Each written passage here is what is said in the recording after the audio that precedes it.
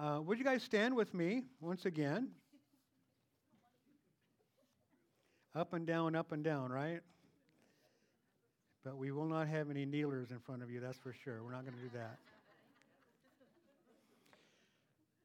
Acts chapter 5, beginning in verse 17. We're going to look through verse 28. Now, one of the things, let me share this with you. This passage really goes all the way through the end of the chapter, through verse 42. We can't cover all that. So really, this is part one of two parts to cover this passage, covering this same event.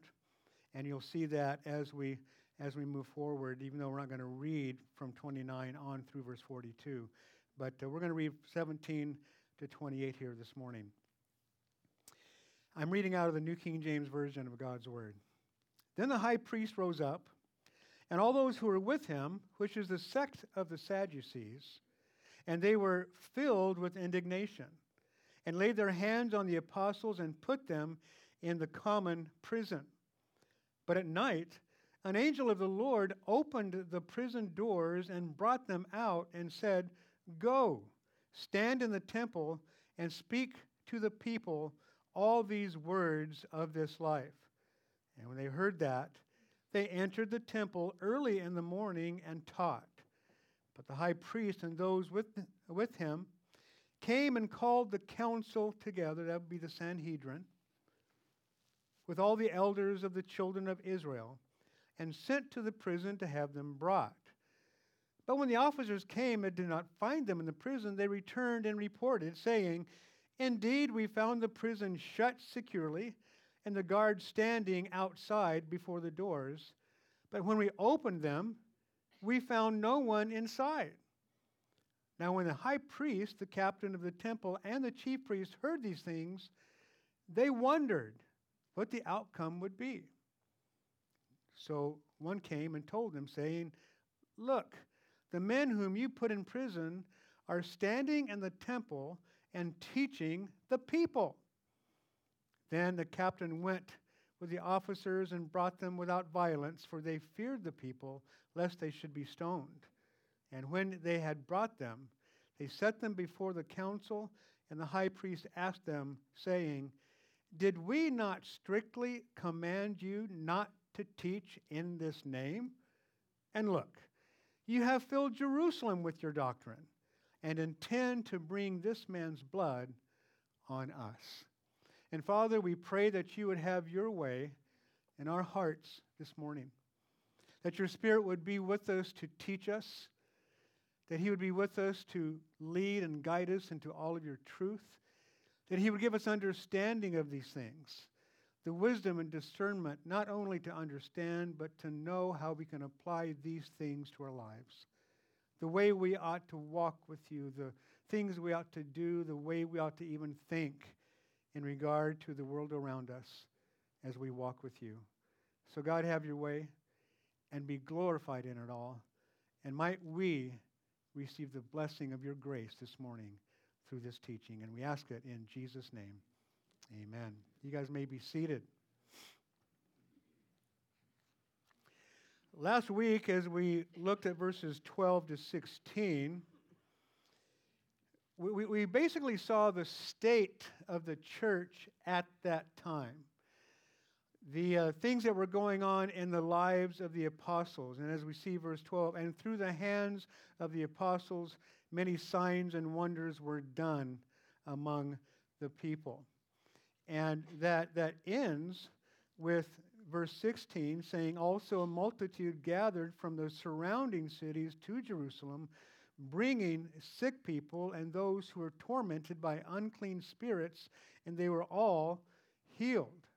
Now, that sounds very much like what we read in the Gospels, doesn't it? You know, and as we learned, as we entered into into the book of Acts a number of weeks ago now, that really what the book of Acts is the continuing work of Christ among the church and in Jerusalem, really wherever his people would be, as we look through the book of Acts. And so this is definitely happening. The same kind of works that had taken place through the hands of Jesus are now taking place through the hands of the apostles.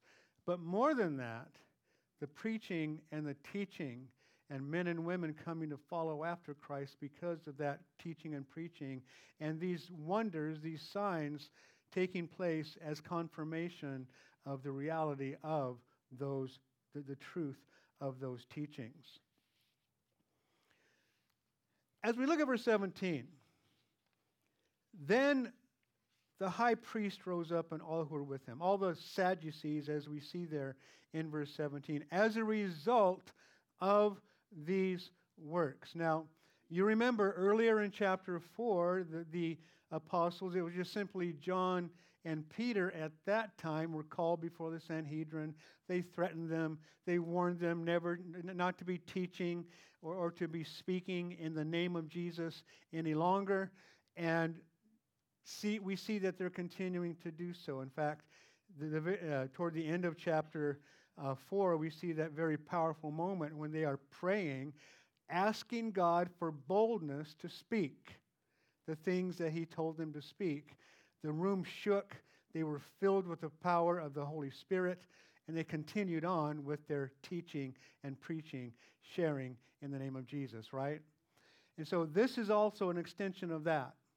They're continuing to teach.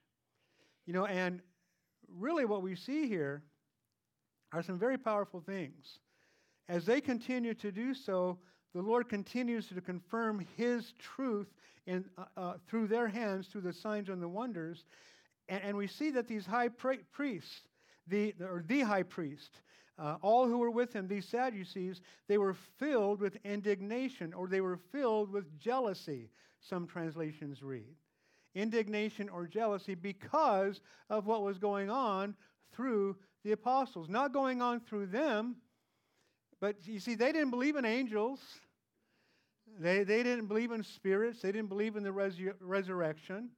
And we remember that's why they are called Sadducees, right? Because that's why they are sad, you see.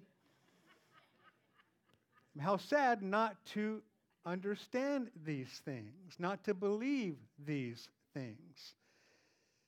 And yet it's so true. And they were seeing these things happening, and they couldn't say that they weren't happening. We saw that in chapter 4. It continues on. And so they just try to shut them up. And it's interesting, we see here, it fits more later as we see as they are brought before the Sanhedrin, and the high priest asks them the question there in verse 28. But it's interesting that the only thing that is dealt with here is the command that they had given them, not to teach, not to speak in the name of Jesus. After all that goes on, all the signs and the wonders, and even the idea of them being cast into the prison, and then the next morning they're simply not there, but they're in that temple teaching and preaching in the name of Jesus. How that happened, it's a marvel to me that they didn't say, how'd you guys get out? I think they didn't want to go there because I think they knew. I think they knew. They didn't want to deal with that. But the point is here, out of indignation, which usually is an emotion that we have because something is going on around us that just isn't right. Many things are going on in our culture that can fill us with indignation because it's just not right that should be happening. The violence and the evil, the social unrest, the things that are happening, these things that are happening, it's like we can be filled with indignation, which isn't necessarily jealousy, but this word, the Greek word can be translated either way.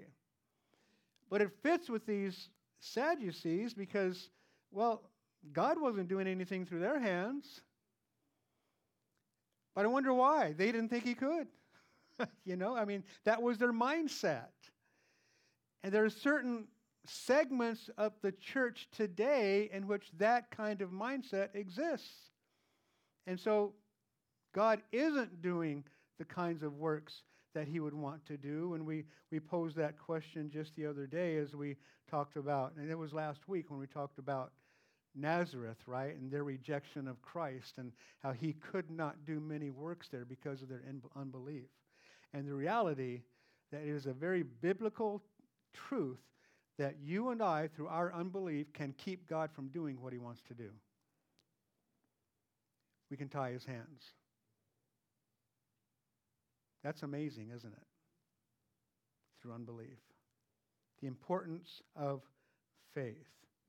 Well, these apostles are imprisoned. Now we see that that's more than just simply John and Peter. It is all the apostles. It certainly looks this way. And note what takes place next.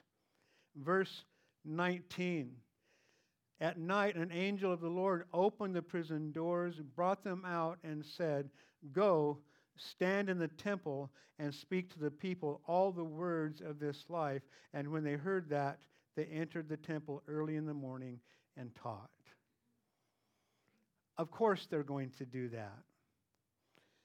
But it's something that is very interesting, the way that we see this.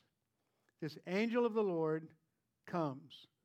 He, one, opens the prison doors. Secondly, brought them out.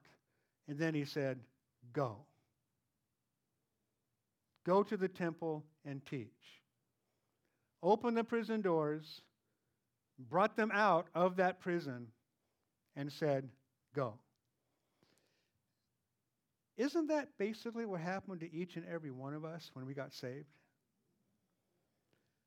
When the Lord Jesus freed us from whatever it was that held us in bondage, whatever sin it was that kept us in bondage, whatever area of life it was that just held us there, he freed us. He opened the prison doors. He brought us out of that prison. Then he said, "Go." And guys, we need to see here, the reason you are saved, the reason I am saved, isn't simply so that we can spend eternity with God in heaven.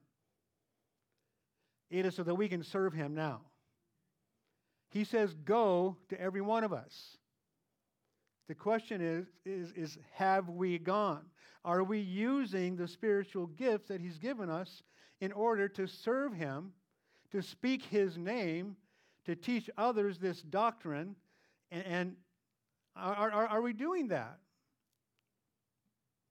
In Luke chapter 4, beginning in verse 16, again, Jesus in Nazareth. Look at this.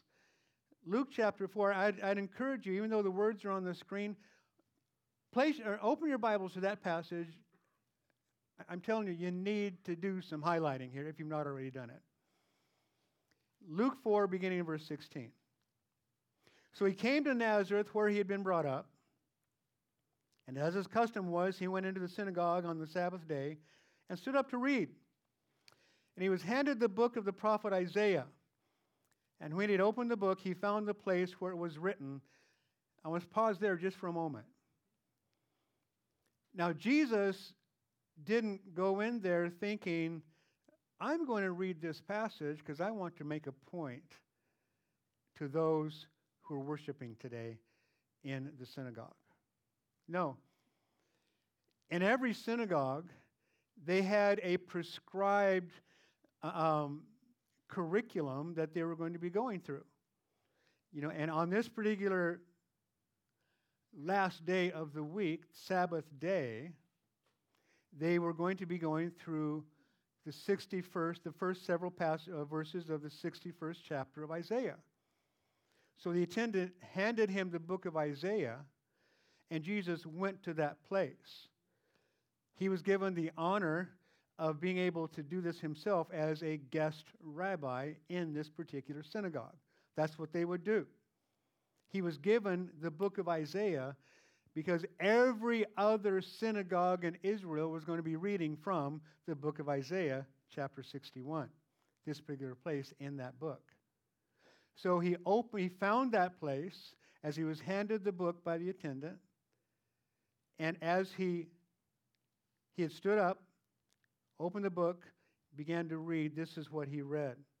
Verse 18, "The Spirit of the Lord is upon me, because he has anointed me to preach the gospel to the poor. He has sent me to heal the brokenhearted, to proclaim liberty to the captives and recovery of sight to the blind, to set at liberty those who are oppressed, to proclaim the acceptable year of the Lord." Then he closed the book and gave it back to the attendant and sat down.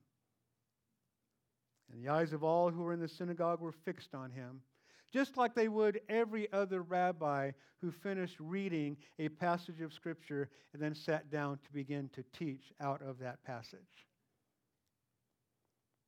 Every eye was fixed on him. And he began to say to them, "Today this Scripture is fulfilled in your hearing." Now, certainly that's not all he said. Notice it said he began to say. That's a way of saying this is the crux of what he was saying out of love to Herd, how he wove the Old Testament Scriptures to speak of himself on this. But as he said, today the Scripture is fulfilled in your hearing, declaring, of course, that Isaiah, as a prophet, over 7 centuries before Jesus took this on this day and read from it, was speaking of Jesus as the Messiah. Today, and then Jesus said, "Today this Scripture is fulfilled in your hearing." And as he sat down, verse 22, so all bore witness to him and marveled at the gracious words which proceeded out of his mouth. And they said, "Is this not Joseph's son?" If we go on further into Luke's account here, we see that Jesus spoke about how the things that were going on. The way that certain people, certain ministers, certain prophets, really we should say, in the Old Testament were rejected. And the way that their fathers, these Jewish people, their fathers rejected them. The way that they rejected these particular prophets. We're going to look at a little bit more of that in just a moment. But they said, "Is this not Joseph's son?" Just like last week, we talked about the rejection of Jesus at Nazareth because they knew him. And it's one of the reasons why it's so hard for us to minister to our family. Because they know, our parents especially. You know, is this attitude that they can have is, well, I raised you. I mean, I gave birth to you. You're in this world because of me. You know, don't be coming to me with this stuff like you know more than I do. Kind of a thing. They can have that kind of an attitude. And as we faithfully live the gospel before them,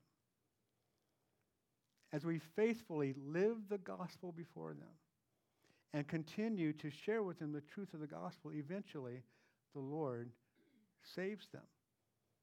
How many of you in this room saw that happen in your own life? A number of you? A number of you. You know, Jeanette and I saw that. In fact, Pops is here this morning, and it took him and Mom 9 years after we got saved before they gave their hearts to Christ. Remember, Pops? 9 years it took. But you know what, guys? They wanted nothing to do with us in the beginning. There was a period of time where we saw them only for holidays. They didn't want to be around us. They didn't want to hear it. But the Lord spoke to their hearts and saved them. God is faithful. God is faithful. So, a word to you this morning. Every one of us who have loved ones who are not yet saved, let's not be afraid to make waves by speaking the truth. It is the truth that God uses, and that truth not only spoken, but especially being lived out in our lives, speaks volumes. It is not your responsibility nor mine to save anyone. It is our responsibility to be faithful to what God has called us to. And then He's going to do His work in the hearts of people around us. Amen? And so people get saved that way. That's how that works. John 8:31 and 32, Jesus said to the Jews who believed Him, "If you abide in my word, you are my disciples indeed, and you shall know the truth, and the truth shall make you free." So the key here, even as we see these apostles placed into prison for speaking the truth, the angel comes and delivers them, and then he says, go to the temple and speak all the words of this life in the hearing of those who are there. That's a great example of what we are to do in our own lives. Figuratively speaking, the same kind of thing has happened to us. Are we being faithful to obey the Lord and go and do what He's called us to do? It's only through Jesus Christ, as we see there in John 8, and the word that He brings, that we can find this freedom, this deliverance. These apostles faithfully obeyed what the angel told them out of thankful servants' hearts. And it brings to mind what the Apostle Paul wrote to Timothy in 1 Timothy 1:12. He wrote, "And I thank Christ Jesus our Lord, who has enabled me, because He counted me faithful, putting me into the ministry." Putting me into the ministry is another way of saying giving me a life of service. That's what ministry is, service, isn't it? That's what we are called to do. And so Paul, in his thankfulness, did that. We ought to be doing the same things. We must understand that receiving freedom by Jesus also brings with that freedom a call to service to the one who freed us. Does that make sense? That's what we are called to do. And in Matthew chapter 8, verses 14 and 15, we see the story of Peter's mother-in-law, sick. How the Lord Jesus entered into the home of Peter. She was sick with a fever. He healed her, touched her. She rose up to serve Him. Another example of the way we're touched by Jesus, we serve Him. That's to be our response, to serve our Lord Jesus Christ. Now, as these apostles had been placed into prison, obviously we see once again the persecution that is taking place toward the early church, the apostles in particular. Now, it was Paul also who later wrote to Timothy in his second letter to Timothy, chapter 3, verse 12, he said, "Yes, and all who desire to live godly in Christ Jesus will suffer persecution." All who live godly in Christ Jesus will suffer persecution. Peter himself, experiencing these things in the book of Acts that we're reading about right now. He wrote in 1 Peter chapter 2, verses 20 and 21, "For what credit is it when you are beaten for your faults?" In other words, you deserve it. You deserve it. Have you ever come across someone? I remember, I've shared this with you guys in the past. When I was still with Pastor David at Calvary Chapel, Ontario, before they moved to Chino, we were doing some ministry. We had Dave Hunt out to do some ministry for us. We had it at the Tavia High School. I remember that. And it was a weekday. It was on a Wednesday night. And there was a question and answer period afterward. And this one young man stood up. He had a question, and the question had nothing to do with the things that he spoke of, but something else that he had written in another book of his that he was taking issue with. And he rose up and just kind of yelling and stuff like that about this. And he was asked, "Would you please ask a question about the presentation tonight?" And go, no. And he was just being very obstinate. The ushers basically had to drag him out. And then he was claiming that he was being persecuted for his faith. This always happens to me. And of course it always happens to me. You're an idiot. You are not being persecuted. You're being dealt with because of your obstinance, because of your, well, we can leave it there. I don't know. I know somebody talked with him afterwards. I didn't. I don't know what was spoken, but I hope those kinds of words were used nicely. Nicely.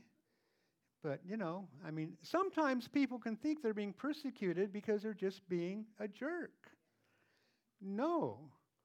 When you're not being nice, when you're being unkind, when you're being rude, when you're being obstinate, you're not following the rules, and it's like you think that it's all about you. Of course you're going to be treated in that way if you make that kind of a scene in that way. What credit is it when you are beaten for your faults and you take it patiently? And he didn't even take it patiently. But when you do good and suffer, if you take it patiently, this is commendable before God. Now, if we don't take it patiently, if we're griping and complaining about being persecuted, then it's not commendable before God. Right? For to this you were called, Peter writes. He understood that he was called to suffer for Jesus. He also understood, as the Holy Spirit led him to write that we are called to suffer for Jesus. What? I thought when I got saved, everything was going to be nice and rosy. And well, no, not yet. Some might think we can have our best life now. We cannot. Why? Because we're not in heaven yet. Remember, your life, my life, our lives do not end when these bodies stop working. They're going to continue on. And we're going to spend eternity either in the presence of God or out of His presence. One way or the other. And spending eternity in the presence of God, that's when we are going to experience our best life. Our best life is not going on quite yet. To this you were called because Christ also suffered for us, leaving us an example that you should follow His steps. There's one other place in the New Testament, by the way, in which Jesus is specifically cited as an example. And that is in John chapter 13, after the washing of the feet of the apostles before they celebrated the Passover meal, the night before Jesus was crucified. Peter also wrote in 1 Peter chapter 3, verse 17, "For it is better, if it is the will of God, to suffer for doing good than for doing evil." And then in 1 Peter 4:14 he wrote, "If you are reproached for the name of Christ, blessed are you." Do we consider it a blessing when we are reproached for the name of our Lord and Savior Jesus Christ? Do we consider it a blessing? Do we thank the Lord for the privilege of suffering for His name's sake? This is what Peter wrote. "Blessed are you, for the Spirit of glory and of God rests upon you. On their part, He is blasphemed, but on your part, He is glorified." Jesus Himself had a few things to say about this. In the Sermon on the Mount, it began with the Beatitudes, remember, in chapter 5 of Matthew. Verses 10 to 12, "Blessed are those who are persecuted for righteousness' sake, for theirs is the kingdom of heaven. Blessed are you when they revile and persecute you and say all kinds of evil against you falsely for my sake. Rejoice and be exceedingly glad, for great is your reward in heaven, for so they persecuted the prophets who were before you." And Peter and all the apostles, they were there hearing this incredible sermon, the Sermon on the Mount. They heard these things that Jesus spoke, and they watched Jesus live His life. They finally watched Him die, being persecuted for righteousness' sake, and they understood the calling that Jesus had placed on their lives. Jesus said in John 15, in that upper room discourse, verses 18 to 20, "If the world hates you, you know that it hated me before it hated you. If you were of the world would love its own. Yet because you are not of the world, but I chose you out of the world, therefore the world hates you. Remember the word that I said to you, a servant is not greater than his master? If they persecuted me, they will also persecute you. If they kept my word, they will keep yours also. And it does go both ways. We're finding through the book of Acts that there are people responding to the gospel as it's being preached by the apostles. We also see that there are those who are persecuting them for their faith in Christ. And that's been taking place for 2,000 years now. Martyrs dying for their faith in Jesus Christ. The first ones among the apostles, really the very first martyr for Christ was not an apostle, but Stephen. We'll get to this story of him as we get to the 7th chapter in the book of Acts. Persecution really would be the norm for Christians in a world that has rejected our Savior. Does it seem that way to you as we read these passages? I guess the question is that the norm for us? Not that it's happening every moment of every day, but is it something that really isn't all that unusual? Or is it at least something that has happened at least a few times? Obviously, it's going to be taking place more in cultures that don't recognize the Word of God, and it will be taking place more and more in our own culture as we move further and further away from living as a culture, not us as the church within the culture, but as a culture according to the Word of God. And because we are who we are within the culture, we really should be living lives that are countercultural. Not according to the culture, against the culture, different from the culture, because the Word of God is not honored within the culture any longer like it once was. So the persecution taking place, the angel delivering these apostles from that prison, opening those prison doors, bringing them out of that prison, sending them to the temple in order to minister, to speak these words of life. And then verse 21, they went. That was their response. I love it when we see in various places in the scriptures, God said this, and so they did it. That's what they did. They heard the call, they heard the command, they followed, they obeyed. Might we be quick to obey the Word of God? At the end of verse 21, we see these words, but the high priest, of course, the high priest, those with him, the rest of the Sadducees, the rest of the council, they didn't know what was going on. All they knew, the high priest called for a meeting of the Sanhedrin. This is the ruling body of the Jews. 70 men who were part of it. The Sadducees were the ones who basically had control of that ruling body among the Jews. And so they called for a meeting. And so we see that. But the high priest and those with him came and called the council together with all the elders and the children of Israel and sent to the prison to have them brought. Basically saying, okay, guys, we need to have another meeting. These guys are out there preaching in the name of Jesus again, and you guys know what's going on. You've heard the accounts. You've heard about the healings.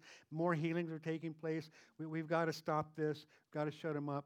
We cast them into prison last night. We're going to bring them before us this morning. We're going to deal with them. Basically, is what is going on. Verse 22. But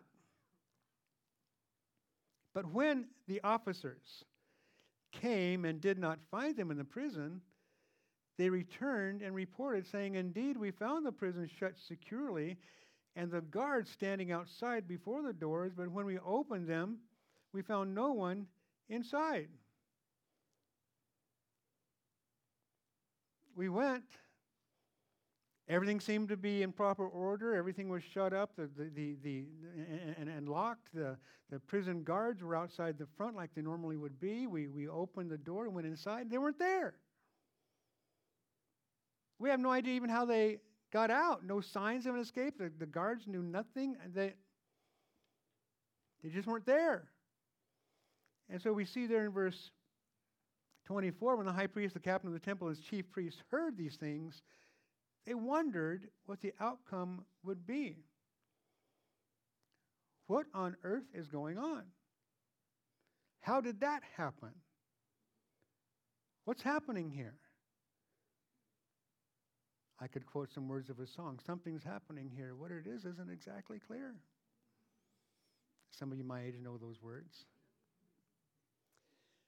But there's no guns involved, though. No guns involved. Anyway, they were just marveling and wondering about the fact that they simply were not there. And it just blows my mind that these leaders did not even ask the apostles how that happened. Like I said earlier, I think they just didn't want to deal with it because they're dealing with things beyond their control, with things that they claim to not believe. But the fact that they wondered at it tells me that they began to think some things in regard to the reality of it, because here it was, they weren't there. Signs and wonders were taking place. They don't believe in angels. I mean, they don't believe in these kinds of, and it's happening around them. So as they're wondering, as they are marveling about these things, a second report came. Verse 25, one came and told them, saying, "Look, the men whom you put in prison are standing in the temple and teaching the people." They're doing it again.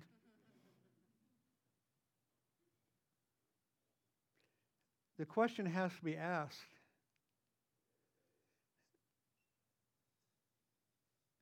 how can the adversaries of the gospel stop the gospel from being spread when you've got men like this who are willing to teach it, proclaim it, and preach it? How can they be stopped? They can't. And this is why the gospel still is alive in our world today. Now, it doesn't have the influence that we would hope it would. In our own nation, in our own culture, it no longer has the influence that it once had. But still, here we are on the first day of the week on a Sunday morning in church preaching the gospel. We still have the freedom to do so. There are other countries in which it's going on as well on a Sunday morning, and some pastors are going to be placed into prison because of it. It's not like that yet here. But I believe there's going to come a time.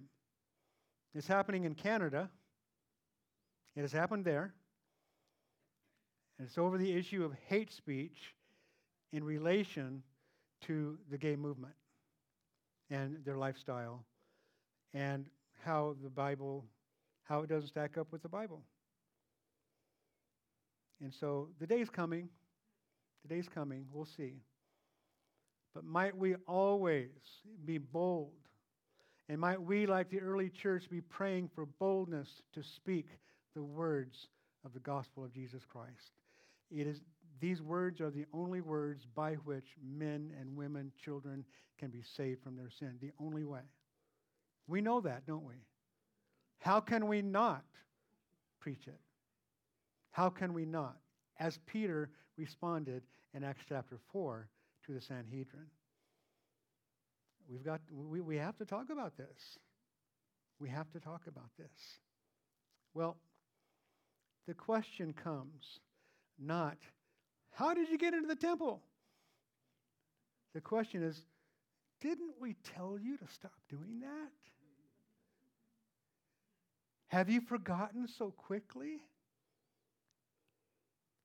Well, did these Sadducees forget the response of Peter? We're not going to stop. We have to speak about the things that we've seen and heard. We have to. If you think we ought to listen to you rather than listening to God, that's your thing. We have to. We have to. We can't not speak about the things we've heard and seen. Oh, God, help us to have that attitude that we have to speak the truth of the words of God. What we have experienced because of Him, the things that we've heard and seen, that's tantamount to speaking about the things that God has done in our lives and the way that we have seen God change the lives of others around us through the Word of God. And we're going to continue to speak the Word of God because it saves souls and changes lives. It's happened to me. It's happened to others around me. We're not going to stop. That's basically what they are saying, and that's the attitude that we ought to have. Do we have that attitude? Is that our conviction? We have to talk about Jesus because He's done so much for me. I can't stop talking about Him. You can throw me in prison if you like. You can drag me off of the pulpit. You can take me out of the streets. You can remove me from the job, whatever it may be, but I'm not going to stop. And when you begin to do that, the prison ministry is going to flourish like never before. As it did when Paul was placed into prison. You know, something in relation, I just read this recently. I thought, that's true. It was, I think it was Pastor Chuck who spoke these words. It was. As I was reading, preparing for this message. He said, there are times when God doesn't open those prison doors and He leaves us there. And it's so that the gospel can be preached there in that prison. Like it was with the Apostle Paul. Prison guards and Caesar's household were being saved because Paul was there. And also we have the authorities to thank for the letters, the prison epistles that were written by the Apostle Paul as he sat in prison. And it's like, wow, it's like that is so true. I mean, God has His purposes for whatever He has taking place in our lives. He can free us from a particular thing. He can leave us there in that particular thing, wanting to accomplish some other purpose through it. I'm not, and neither are you, smart enough, wise enough to make that call, but He is. He makes it. He either frees us or He leaves us there. It is our job simply to be faithful to obey Him.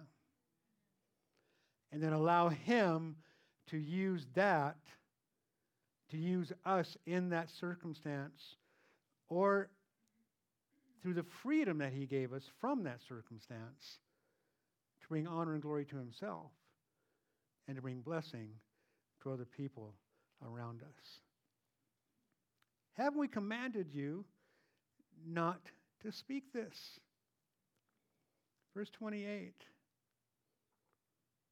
And look, you have filled Jerusalem with your doctrine. Oh, that it would be said that our cities would be filled with this doctrine. Note, though, that this high priest said, your doctrine.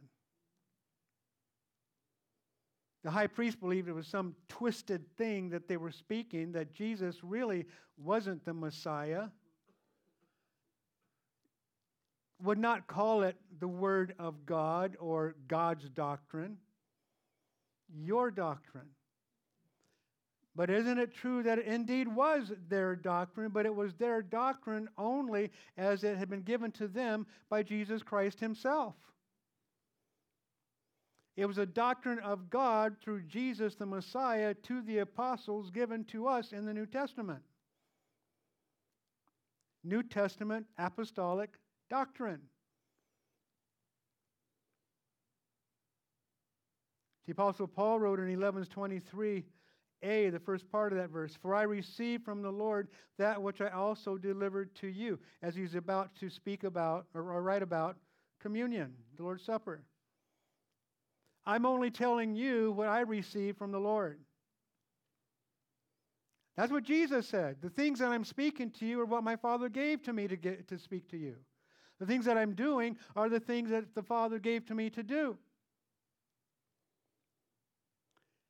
It's not up to us. It's up to us to listen and to hear what the Lord has to say and to do that, to give that.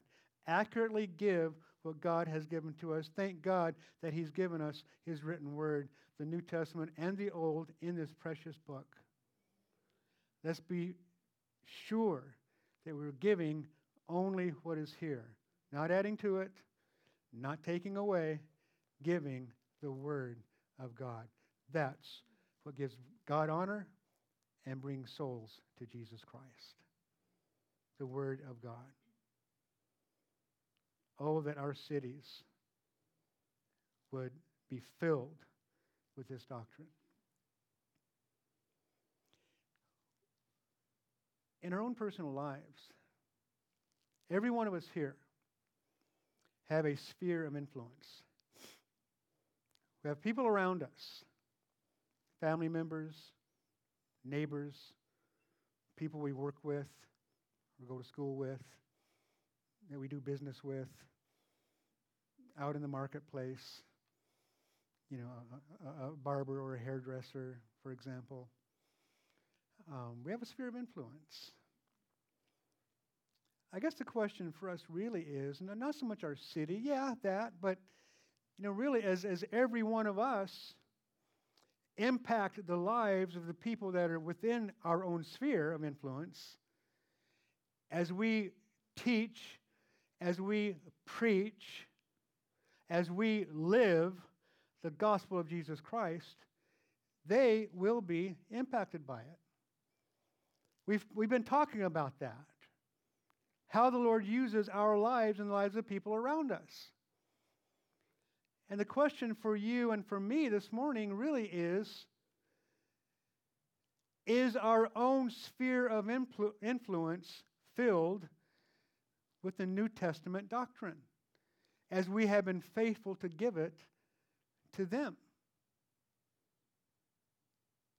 A question for us to ask. When that happens, certainly our cities will be filled with it. Another thing that's added here, and this is the last thought that we're going to look at this morning here, and this is why we have to stop right here, even though I look at verse 29, we got to go there, we ought to obey God rather than man. We'll talk about that next week. They intended to bring this man's blood on us. So far the preaching of Peter was very clear about the fact that, you're the ones that led the chant outside of Pilate's palace, "Crucify him, crucify him." Right? You're the ones who in Matthew 27, verses 24 and 25, when Pilate saw that he could not prevail at all, but rather that a tumult was rising, he took water and washed his hands before the multitude, saying, "I am innocent of the blood of this just person. You see to it." And the people answered and said, "His blood be on us and on our children." Wow. Did these Jewish leaders, along with the people, did they basically pronounce a curse upon themselves through the rest of history? His blood be on us. Jesus in Matthew 23, a little bit earlier than that. Matthew 23 is that chapter in which Jesus is pronouncing 7 woes upon the Pharisees and the scribes and all, for their hypocrisy. And in that passage, beginning in verse 29, This is the last woe, the seventh woe that he pronounces upon them. Follow along as I read. Woe to you, scribes and Pharisees, hypocrites, because you build the tombs of the prophets and adorn the monuments of the righteous, and say, if we had lived in the days of our fathers, we would not have been partakers with them in the blood of the prophets. We never would have done that. Jesus goes on and says, therefore you are witnesses against yourselves that you are sons of those who murdered the prophets. Fill up then the measure of your father's guilt. Serpents, brood of vipers, how can you escape the condemnation of hell? Therefore, indeed, I send you prophets, wise men, and scribes. Some of them you will kill and crucify, and some of them you will scourge in your synagogues and persecute from city to city, that on you may come all the righteous blood shed on the earth, from the blood of righteous Abel to the blood of Zechariah, son of Berechiah, whom you murdered between the temple and the altar. Assuredly, I say to you, all these things will come upon this generation. Really, these people who rejected Christ, now some of them will come to him after the initial rejection. Anybody here ever have that happen? I mean, you were rejecting Jesus for a while, and finally the Holy Spirit just spoke so clearly to you that you bowed your knee to Jesus, right? That's what happens to us. Well, they had rejected, but they were just like their fathers who rejected the prophets, killed them. Even as they were about to kill Jesus himself, the Messiah, not simply a prophet, but the Messiah, the Son of the living God. They would reject him. And what's the problem with rejecting the prophets? Well, it's more than simply that God sent them, but they're called prophets. What were they doing? They were speaking God's word. A rejection of the prophets is a rejection of the word of God, a rejection of the truth of God, really a rejection of God himself. The same holds true today. A rejection of God's truth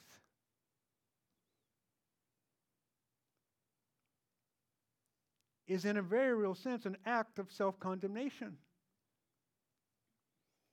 Because there's no way that any person can be made right with God, can be saved from his or her sins, can be redeemed apart from the work of Christ on the cross.